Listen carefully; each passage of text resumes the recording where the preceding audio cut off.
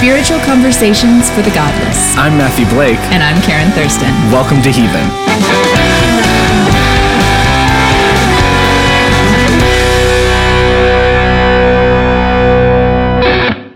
Hi, Heathens. Welcome to a new episode of Heathen Podcast. Very excited to be here today because we have a super special guest that I've wanted to talk to for a while. Been following him online. Matthias Roberts. Hi, welcome to Heathen. Hello. Thanks for having me. I'm so excited. So glad you're here. For my very first question actually is going to be this. So it's been funny to me. The past few guests we've had on have had very strong reactions to coming on a podcast called Heathen. Oh, really? Interesting. Understandably so, because it's kind of a loaded word. It's a label we've chosen, but others have not chosen. Yeah, exactly. So I'm just curious, how is that landing with you? How do you feel about being on a podcast called Heathen right now? You know, I don't mind it. I think so. This is not to intentionally plug my own podcast right off the bat. Please but do. Please plug what this that podcast. word brings to mind is a conversation I had with the Reverend Dr. Yvette Flunder on Queerology, I don't know, several months ago. And she said something that has like profoundly transformed my view of the word heathen. And she says every prophet started off as a heathen. And heathens are the ones who are kind of bringing people into prophetic truth, which it was heretic. It wasn't heathen. Same. Let's go. We liked where you were going. Like, let's just keep going. Relatively similar words, maybe. I don't know. But I think, you know, it doesn't bother me. Like, the heathen, heretic, like, so be it. Yeah. Like, I know where I sit, and I know where my identity lies. I mean, that sounds kind of Christian-y, but, like, in some ways, I'm like, it's just like, I sit where I sit, and if other people want to put those labels on me, sure, go ahead. But like, it doesn't make it true, right? So. Yes, I love it. That's phenomenal. You should see Karen and I both just like set up a little taller when you said that about the heathens bringing in the prophetic truth. I feel very honored. All right, so the thing we love to do on Heathen Podcast is just give our guests real quickly an opportunity to introduce yourself so that you get to be who you want to be on this thing and, cover any bases that you'd like for people to know right off the bat. So, sweet. Also, pronouns. I forgot to ask you. I'm sorry. Are yours? Awesome. What are yours? I use he, him pronouns. Thank you. Yeah. All right, so Matthias Roberts, would you like to introduce yourself? Yeah, so I mean, as you said, my name is Matthias. Primarily I'm a therapist. That's kind of my normal day job. I'm super gay. Yay! Gay queer. I use those interchangeably, but like I'm leaning towards the queer more. I think in the last couple of years, just because it feels a little bit more inclusive of my experience. I run a podcast called Queerology. Where we kind of sit at these intersections of faith and queer identity, whatever that means, and looking at how do we actually live lives as queer people of faith. So not trying to defend ourselves, but just live, in the world. And then I write and speak. I recently published a book called Beyond Shame, Creating a Healthy Sex Life on Your Own Terms, that really looks at how do we recover from the shame of purity culture. And that's a lot of the work that I do as a therapist, as well as religious and sexual shame, and specifically with queer folks. So that's kind of me. That's my life. Sounds like a beautiful life.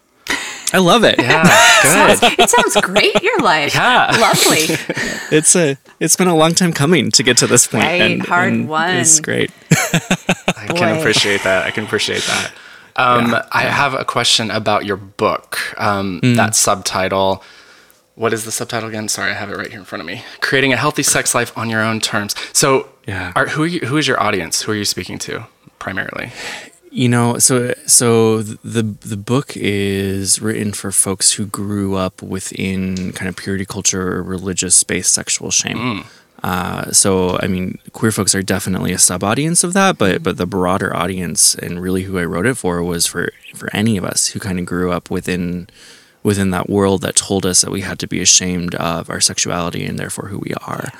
I'm so excited. I love it because, first of all, where do you get off as a queer person telling straight people how to have sex? Right? Oh God, please do. I love it. That specifically the audience includes. Now, we need all of the help that we can get. Honestly, I think straight people can benefit a lot from so much. I'm certainly not the person to originate that thought. You actually had Cameron Esposito on your show recently. I saw.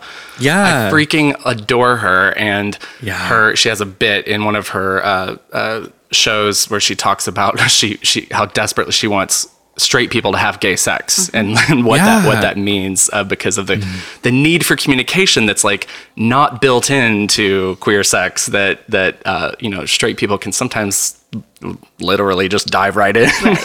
And she has just a really awesome bit about it. So I love that you're speaking to an audience that's not just queer people. Good for you. Yay. More of that, please. I hope we get to talk more about the book, but first, could we hear a little bit about your background, your spiritual upbringing? What did religion and spirituality look like for you as a kid growing up? Totally. Yeah. So I grew up, my parents were very religious by the time that I was born. And they converted later in their lives, like in their early 30s, from what I understand. So it wasn't always a part of their lives. But by the time that I came around, they were working at a Christian camp in like rural Wisconsin, and I was born into this world just permeated by faith, and I always say kind of like borderline fundamentalist faith. Like we weren't quite fundamentalists, but we were right there. Yeah. I think the thing that kind of kept us from being fundamentalists was a really heavy emphasis on grace that was actually kind of acted and lived out within my parents and their friends' lives for the most part, with some exceptions. But I was homeschooled for religious reasons, and I was taught all of the creationism and purity culture and conspiracy theories about all kinds of things, and I like that little trinity of things: creationism, purity culture, and conspiracy theories. They go hand in hand. we may have already found the title for this episode right there. Right there. I love it. I love it. 12 minutes. That's all it took. It's fine. Yeah. There we go. So when you say a camp, like a Christian camp, like a summer camp, like where kids go and do activities, it was a year-round camp. It was a pretty large Christian camp / retreat center / almost resort like it's a really nice camp. Like I grew up thinking every Christian camp or every camp in general was like the camp that I grew up at, and I had a really harsh awakening when I went to a summer camp in Iowa one year and was like, what do you mean? Where are the luxury beds? Oh, yes, honey. I went to a camp called Camp Living Waters growing up in was it Bryson City, North Carolina, and about the furthest thing from luxury you could imagine. Yeah. Although, I mean, some of my favorite memories are from that camp. So absolutely. Summer camp is amazing. Mine regardless. Were Heavenly Hills and Mount Gilead. Oh, Mount Gilead. Yeah, you like that? Like a balm. Okay, but wait, a very important point of clarification. Were you growing up living on this campus, or did you live off campus and your parents just came in to work? We lived, quite honestly, both. We moved around a lot growing up. My parents flipped houses as a little side hustle. And so, wow. I mean, I think I was born on the campgrounds. They lived in a trailer at that point. And so I grew up there. Then we moved to a house. This is way more detail than probably anyone wants to know. But we moved to a house that was it was across the lake from the camp. So my dad would literally canoe to work for his commute. Yeah. See, and then. Go ahead. Oh, I was just going to say, this is my childhood evangelical fantasy was living at church camp. So living at camp. I just needed to have a little moment here of no. I needed the canoe, and now I'm good. Those are the pieces I needed. Yeah. So thank you for indulging me. It was a pretty amazing upbringing, to be honest, until I started realizing that I was gay. But up until that point, it was basically, lived at a camp. That's not terrible. It was pretty cool. Yeah. All right. So then what about that? How the gay? Yeah. So the gay. Tell us. How old were you when you started to unravel that mystery? I think I was around 11 when I started figuring it out. First glimpses were like at the library, and I accidentally stumbled across the romance section and all of these like bare-chested men, and I was like, that looks good. Yeah, okay. Yeah, and the underwear aisles, all of those things. Yeah, that's what I was about to say. For me, it was definitely the Kmart underwear aisles. Totally. And the National Geographics in our school library. Oh my gosh, yes, National Geographic. I forgot about that. You're welcome.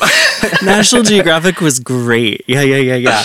And yeah, but so 10, 11 started figuring that out, and I don't know how I knew that it was deeply wrong and not okay, but I knew it. And so that really started this thing of like, this is a secret between me and God. I'm never going to tell anyone. And if I pray enough, promise enough, beg enough, like God will make me quote unquote normal. Yeah. And then no one will be any wiser. I'll marry a woman and have an ideal Christian life. And obviously that didn't happen. Yeah. Spoiler alert. But it was quite my parents eventually found out when I was 15. I didn't do conversion therapy, but my whole environment was permeated by conversion therapy myths. So Focus on the Family and Exodus International and all of those organizations were kind of at the height of their quote unquote glory at that point. And it was all my parents really had access to or wanted to have access to. So it reinforced this idea for me that I could change, and that if I tried hard enough, I prayed enough, whatever, eventually my quote unquote friendship and maybe romantic attraction that I would tell my mom about towards women would turn sexual. Yeah. And eventually, we'd celebrate that. And there'd be a big party. Yeah. We would straight now. I would make some cakes. Hooray. And you'd get to come home to this ideology and to this thing. And that's the man, we all want to be able to go home, I think, so much. Right. That's always the thing. I know what you mean about just the kind of the conversion therapy. We used to call it reparative therapy too, back in the day, which just kind of permeated the culture. I'm kind of like you.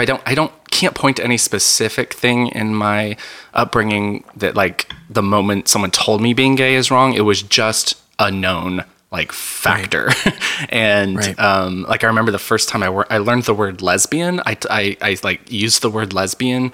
And the cool guy, like my best friend's older brother, he was like the cool guy in our school, and he had this reaction that was just like so shame-inducing that I was like, I'm not supposed to ever use that word. I didn't know what I was saying at that moment, but it just was, it was permeated. Like this is like clearly a thing that's taboo. And we don't talk about, and you're not supposed to be it, and just wash your hands and stay away.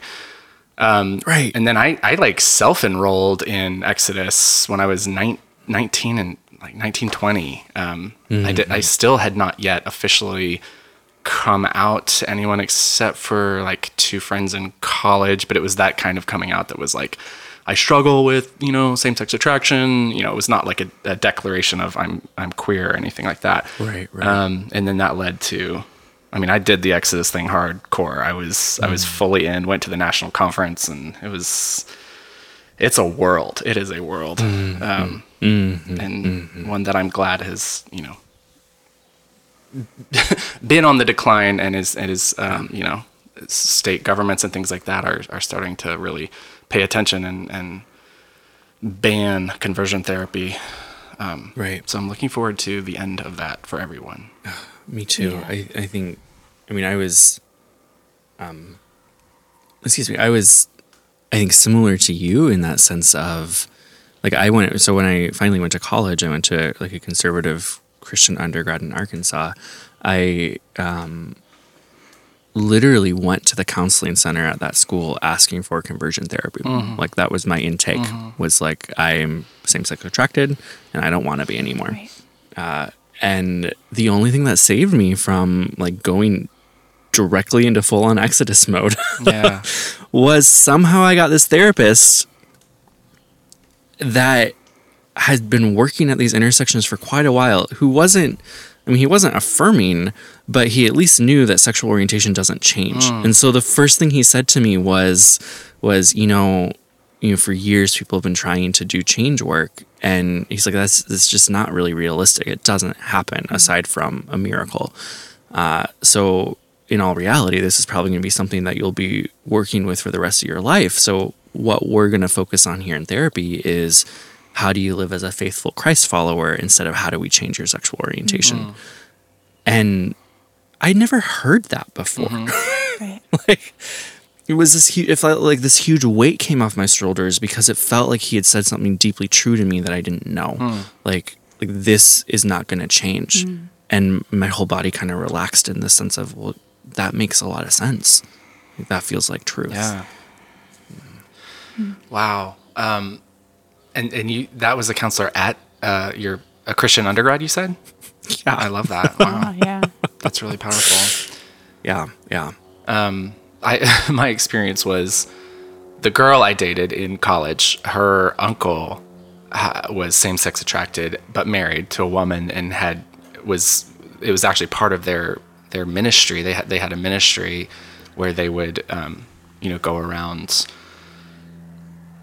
I can't remember the exact words, if it was like change is possible, because I actually don't think he did say that he had like his attractions had changed. I think they just like promoted a life where you can choose to do the right thing, quote unquote, as opposed to the wrong. And he was like, I'll stand up as the example for that. So that was for a long time. I just felt like I had options of celibacy or like, figuring out how to make it work with a woman.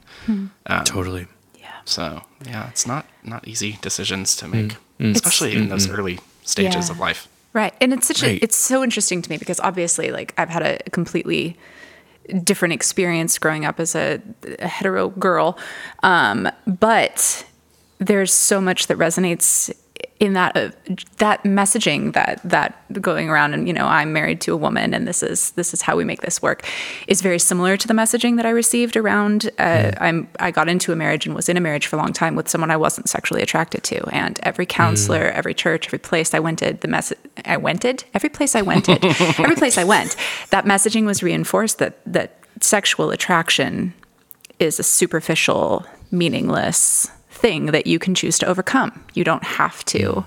That's not something that is worth valuing. It's not something that's worth living into or living toward. It's a nice bonus if you can make it work. But if you can't, then God just hasn't blessed you with that, and this is what God wants you to do.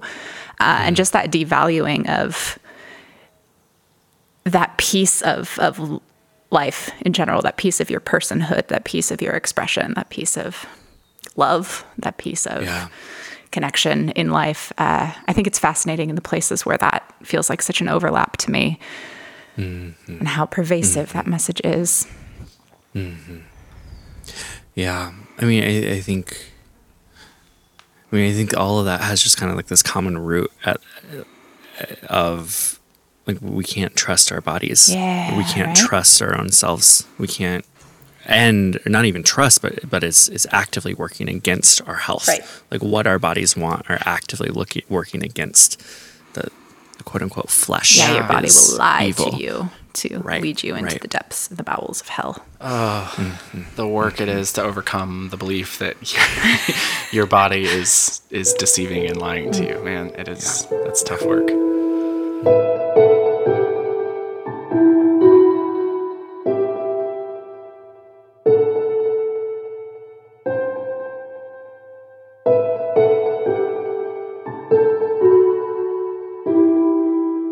So Matthias, what was your personal experience with faith like during all of this? Were you kind of, well, I'm not going to put words in your mouth. What was it like to the whole relationship with Christ, the whole relationship to your church.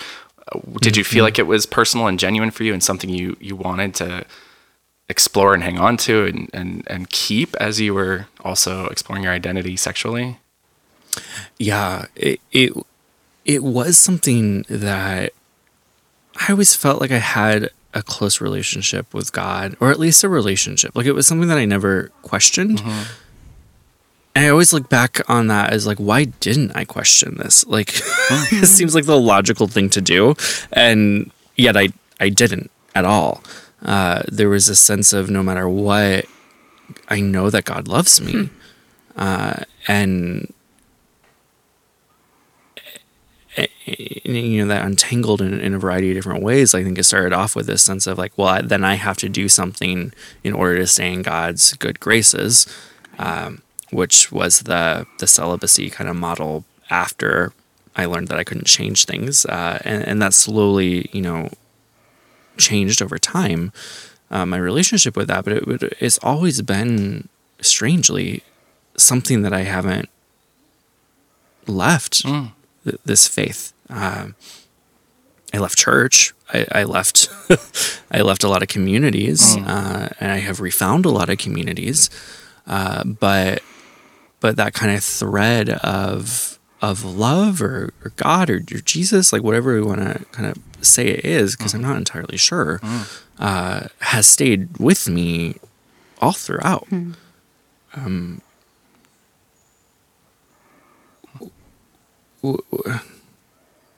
And it's weird to me, to be honest. Like seriously. Yep.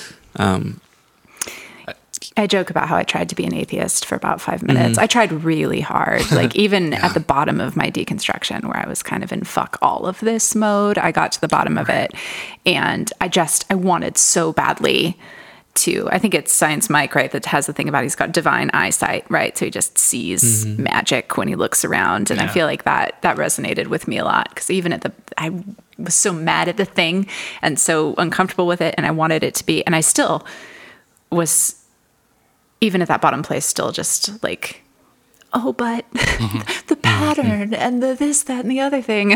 And just, I think that, I don't know if it's personality type. I don't know if it's nurture or nature or what, but I think that there is that craving for the divine rooted really deep in my bones that is really resilient and persistent and will keep coming back for more, no matter how many times I kick it, you know? Right. Yeah. Stubborn thing. It is.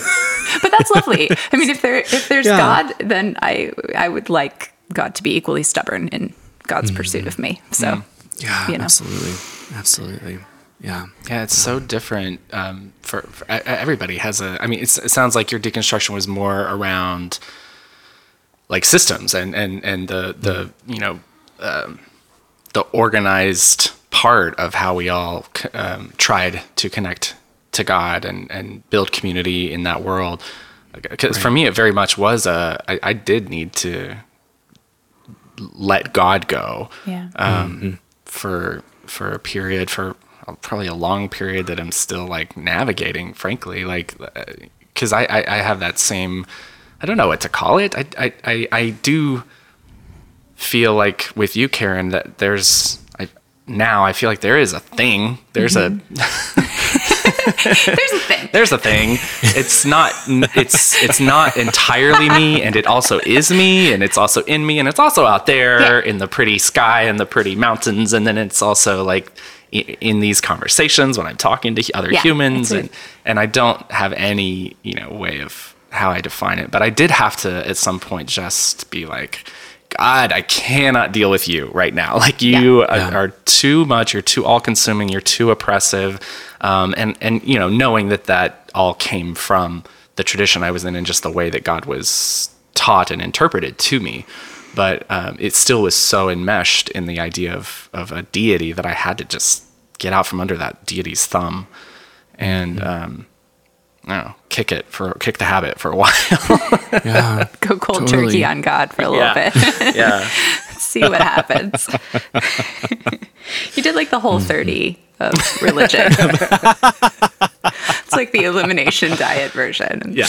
Then now we'll reintroduce pieces slowly and see which ones make you throw up. Gosh. And see which ones like feel good. This is kind of the perfect analogy. I'm so into food metaphors when it comes to God lately.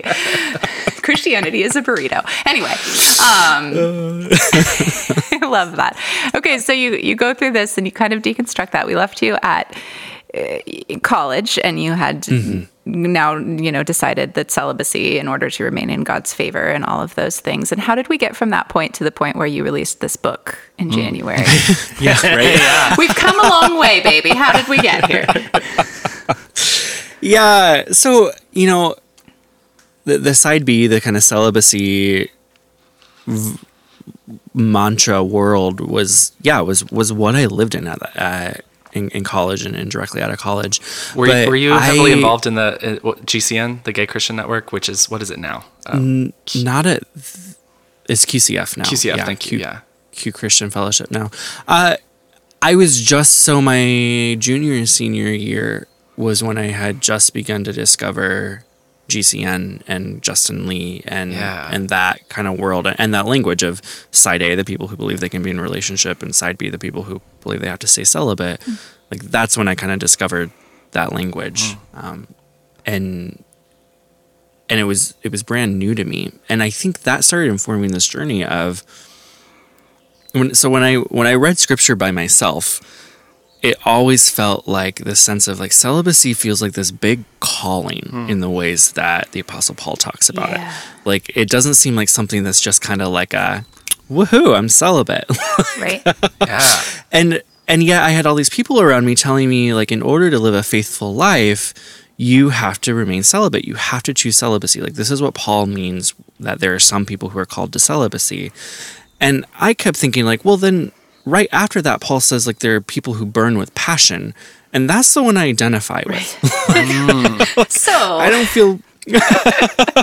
don't feel particularly called to the celibacy, this gifting of not burning with passion or whatever. Yeah. And so between my junior and senior year, I had heard these rumors of folks who identify as gay and Christian. And I was like, if I'm going to choose celibacy, I need to at least figure out what all these other people believe. Yeah. I need to at least see what's going on over here, because it feels like a really big choice to, at 19 years old, say, I'm never going to be in a relationship or have sex or any of these things. Yeah. So that's what started, that's really what started this journey of reading theology and kind of trying to figure out where I land. And it took me a good 4 years to really unpack things to a point of where I felt comfortable saying like, I think it might be okay for me to at least try being in a relationship.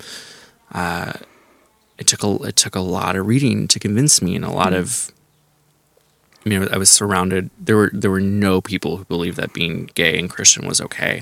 So all of my conversation partners were people who were like poking holes in arguments and trying to convince me that what I was reading was wrong and all of that. And so it took a long time to push through.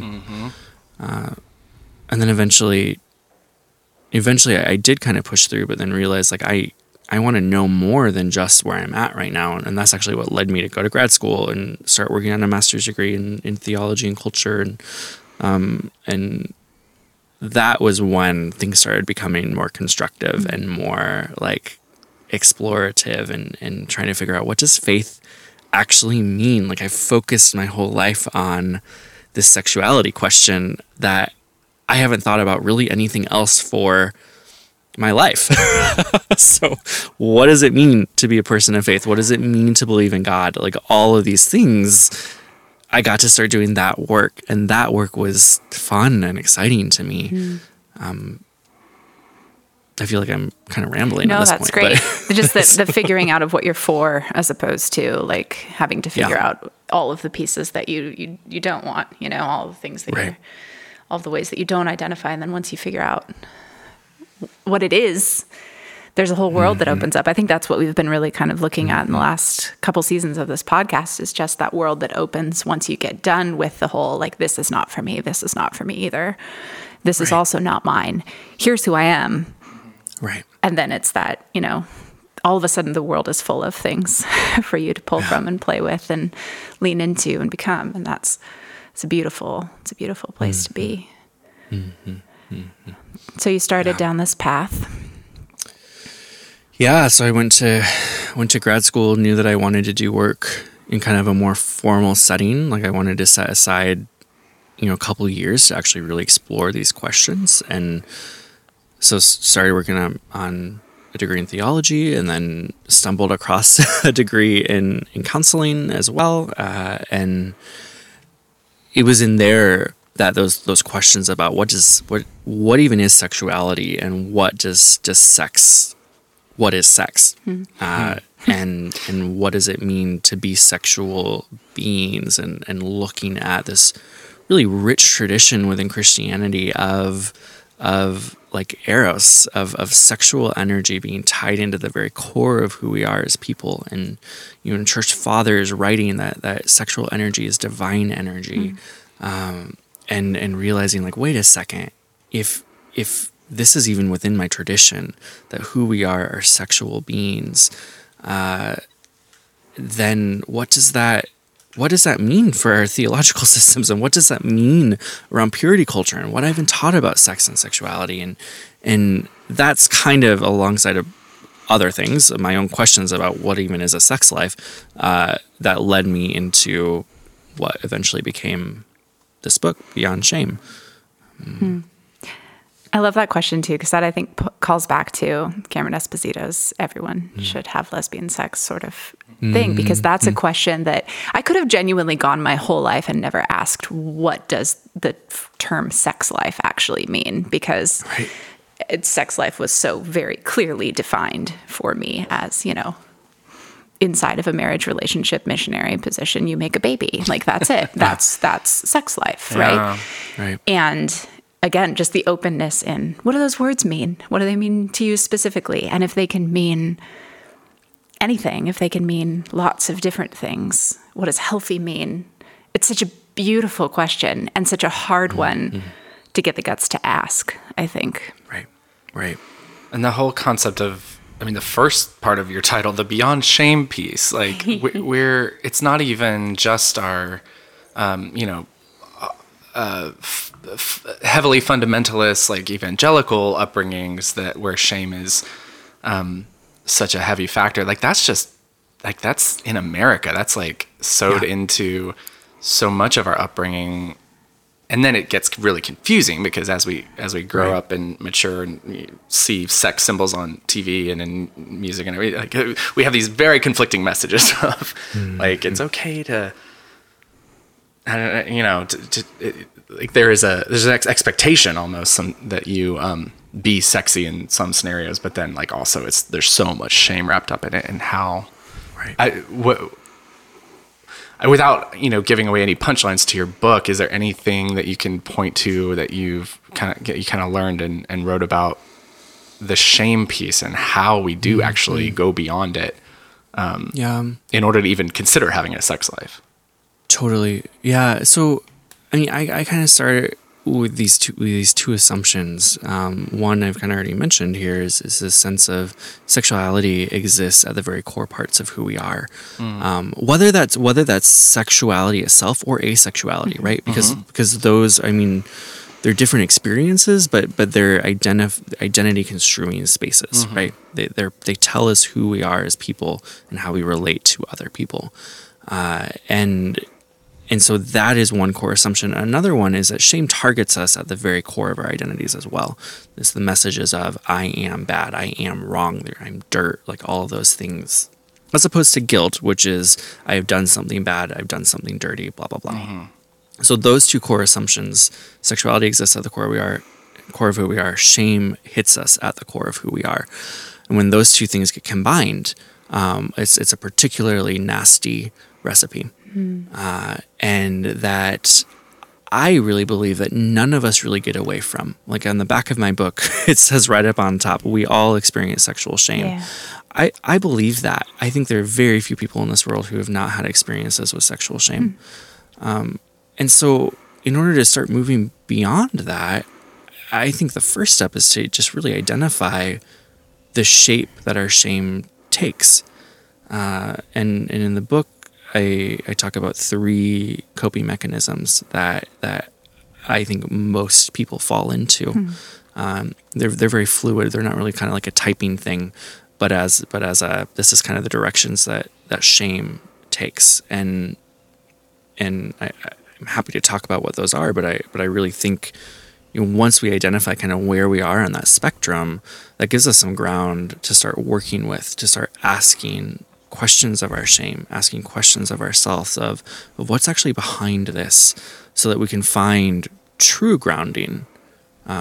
We can determine what our values actually are, which will then lead us into a life of flourishing and abundance and truly moving beyond shame. Nice.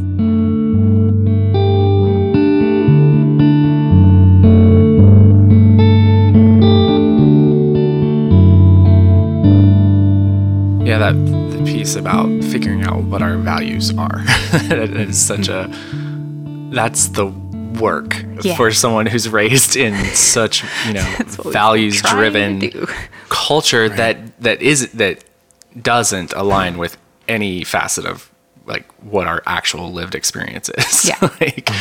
To sift through those values and then figure out what we actually want and what feels right and good for us, because it's so easy, I think, to just do a 180 entirely and run very far away from any sense of value, and then you're just kind of like out in a world engaging in whatever kind of not even just sexual practices, but as part of it, sexual practices that may or may not be actually that good for us. Right.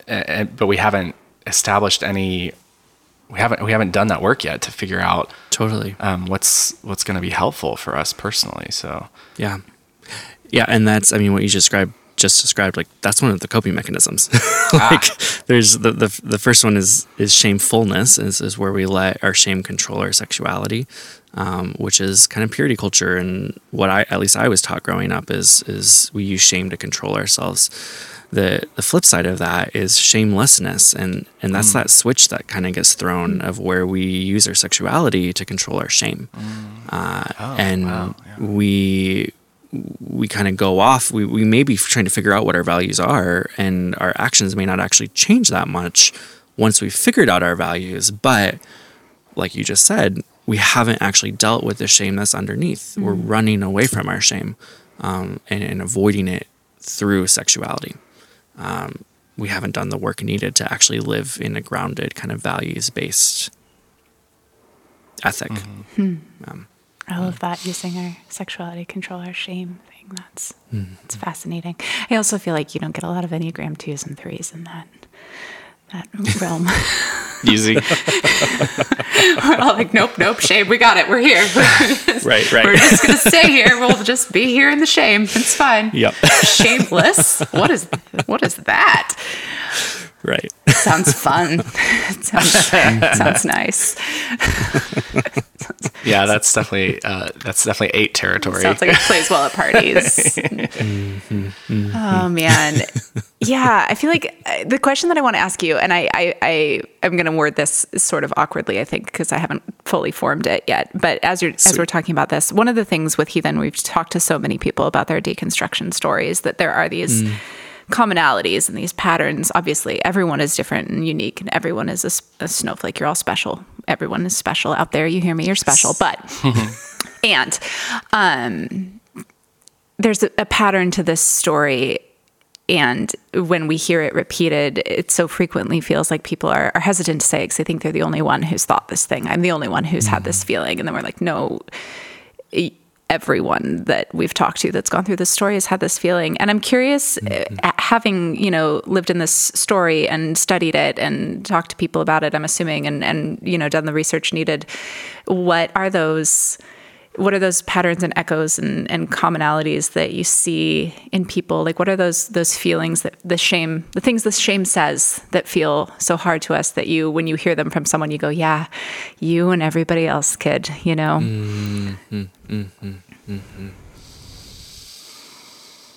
That's a really good question. Right. There seems to be really a lot of commonality on, especially for folks who are leaving purity culture on this kind of journey of, like I said, the shamefulness to the shamelessness, that like switch being thrown, and that like kind of fuck it all. Yeah. Is a huge one, which is not a bad thing. Right. And I mean, that's huge, but another one is then the learning to trust our bodies, the learning to trust our intuition, the learning to kind of step into these places of where we may not know, but our bodies are telling us one thing, and how do we kindly work with ourselves in those places. Like, I think so many of us have been taught, like we were talking about earlier, that our bodies are just kind of here, but our bodies carry so much intuition, so much goodness, so much knowledge within them that a lot of us have to learn how to discover, and it's a terrifying thing. Oh, yes. Yeah, so kind of that feeling of like, I don't know what I want. I don't know what I like. I don't know what feels good necessarily, because I don't know how to listen. Right. So to even learn how to let ourselves begin to trust ourselves to explore. Yeah.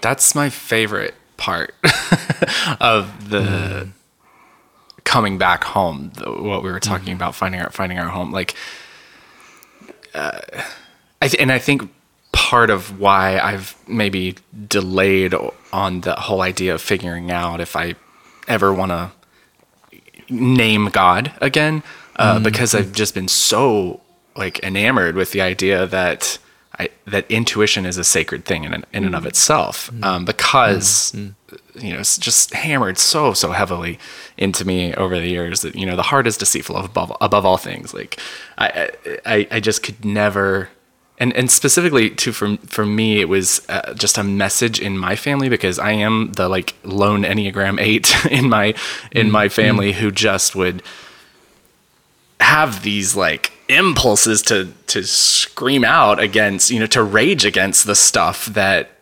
was not serving me or my parents or my siblings or our entire community. And anytime I'd get even just an inch out of line when it came to that kind of stuff, it was just so hard. Like I was just pushed back down, and no, that absolutely not. That is your rebellion. That's your pride. That's your sin.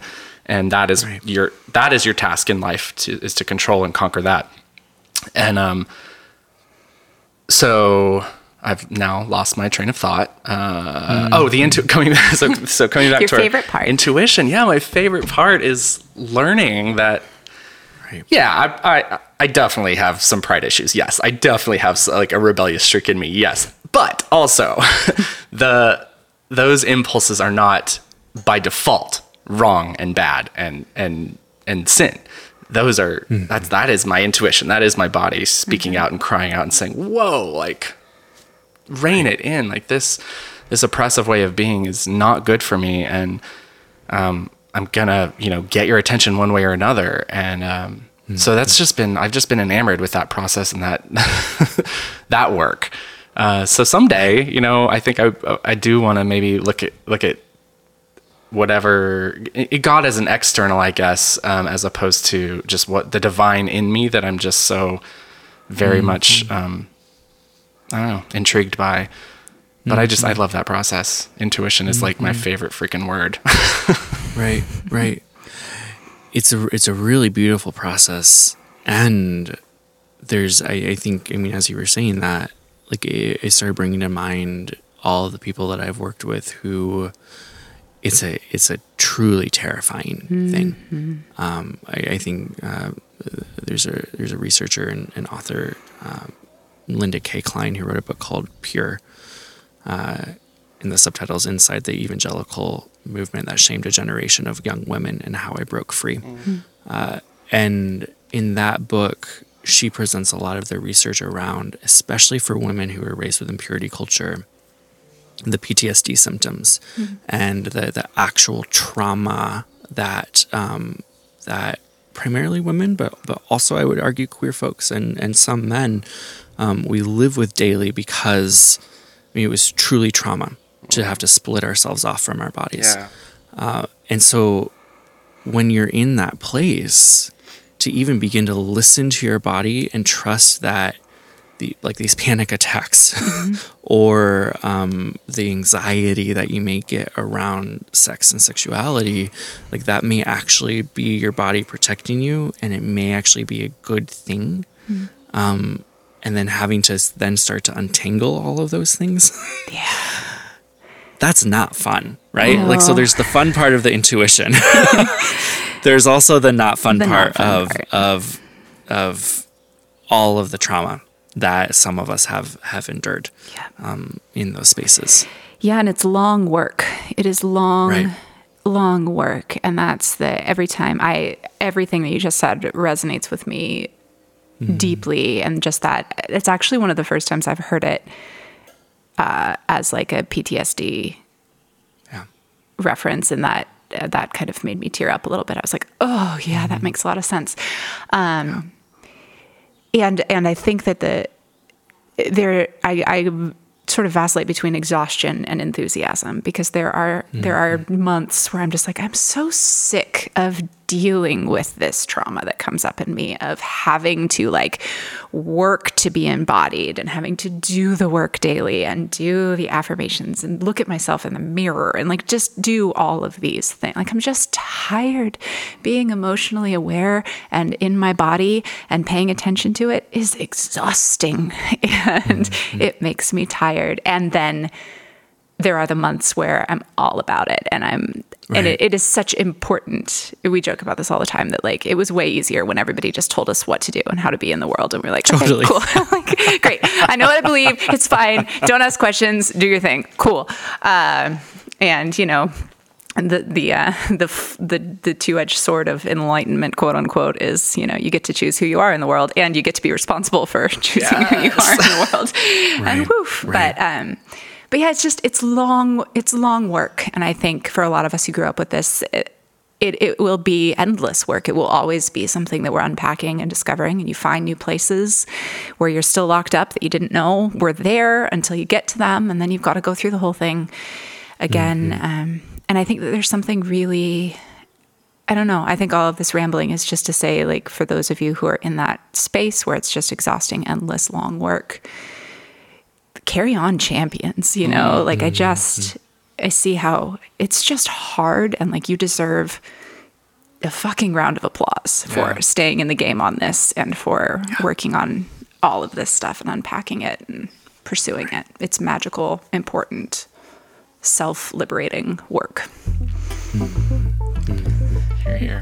Hear, hear. Gold stars, everyone. Yes. This has been your gold star for the day.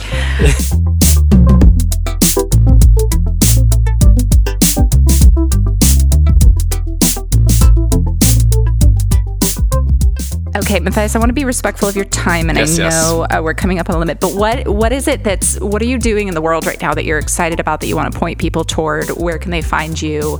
Where's the best place to order your book? Because obviously we all need it immediately. So where shall we send the people to find you? Yeah, so I am across the internet at Matthias Roberts. So Facebook, Twitter, Instagram, all those places. My name's spelled with 2 T's. Some people mess that up. So Matthias Roberts. And then my book, you can get it wherever you buy books. I'm pointing people towards bookshop.org right now. Okay. It's a website that supports local bookstores, but with the convenience of the kind of big online stores. So you still get it quickly, but your money is actually going into the pockets of local and independent bookstores. So that's a really cool way to buy the book. Love it. And then my podcast, Queerology. Wherever you listen to podcasts, you can find it. Well, the links are in the show notes right now, folks. So go check the show notes and click and follow, do all the things. Can we, just as a kind of a closing note, Matthias, is there anything in your spiritual practice now, today, that you feel like is just a thing that's helpful to you, that might be helpful to others, or just like a piece of wisdom that you've experienced as you have kind of come to get to know yourself and God on your own terms? Can I do two? Of course. Is that allowed? Sorry, just one. One that is an actual practice that I have found just incredibly helpful is yoga nidra. It's a practice that walks you through. You lay still the entire time, and you walk through bringing attention to different parts of your body, bringing conscious attention to different parts of your body. It's a really profound practice that's just energizing and good. So that is a practice. Another thing that I'm kind of working on getting into, and I don't know if it's necessarily something that I can work on, but this sense of knowing myself as beloved, as one who is loved no matter what. I think that's going to be the work of a lifetime, but it's also one that I'm kind of consciously trying to do more now, is to turn towards this sense of knowing myself as beloved. I love that. That's some good. That's good shit. Yep. I love it. Thank you so much for your time and for all your wisdom that you've shared with us, and for coming on a show called Heathen. Yeah, thank you so much. This has been a blast. Yeah. So good to talk to you, and we'll be in touch. We love everything that you do, and so we'll be following along.